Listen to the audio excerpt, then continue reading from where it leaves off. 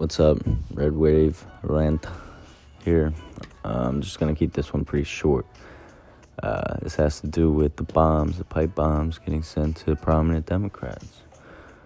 Let me start by saying I personally don't know what to believe. People are saying all over the internet that Democrats send it to Democrats. I'm going to leave that up to y'all to decide. It's just, I don't know, the way things have been going. I don't know what to believe.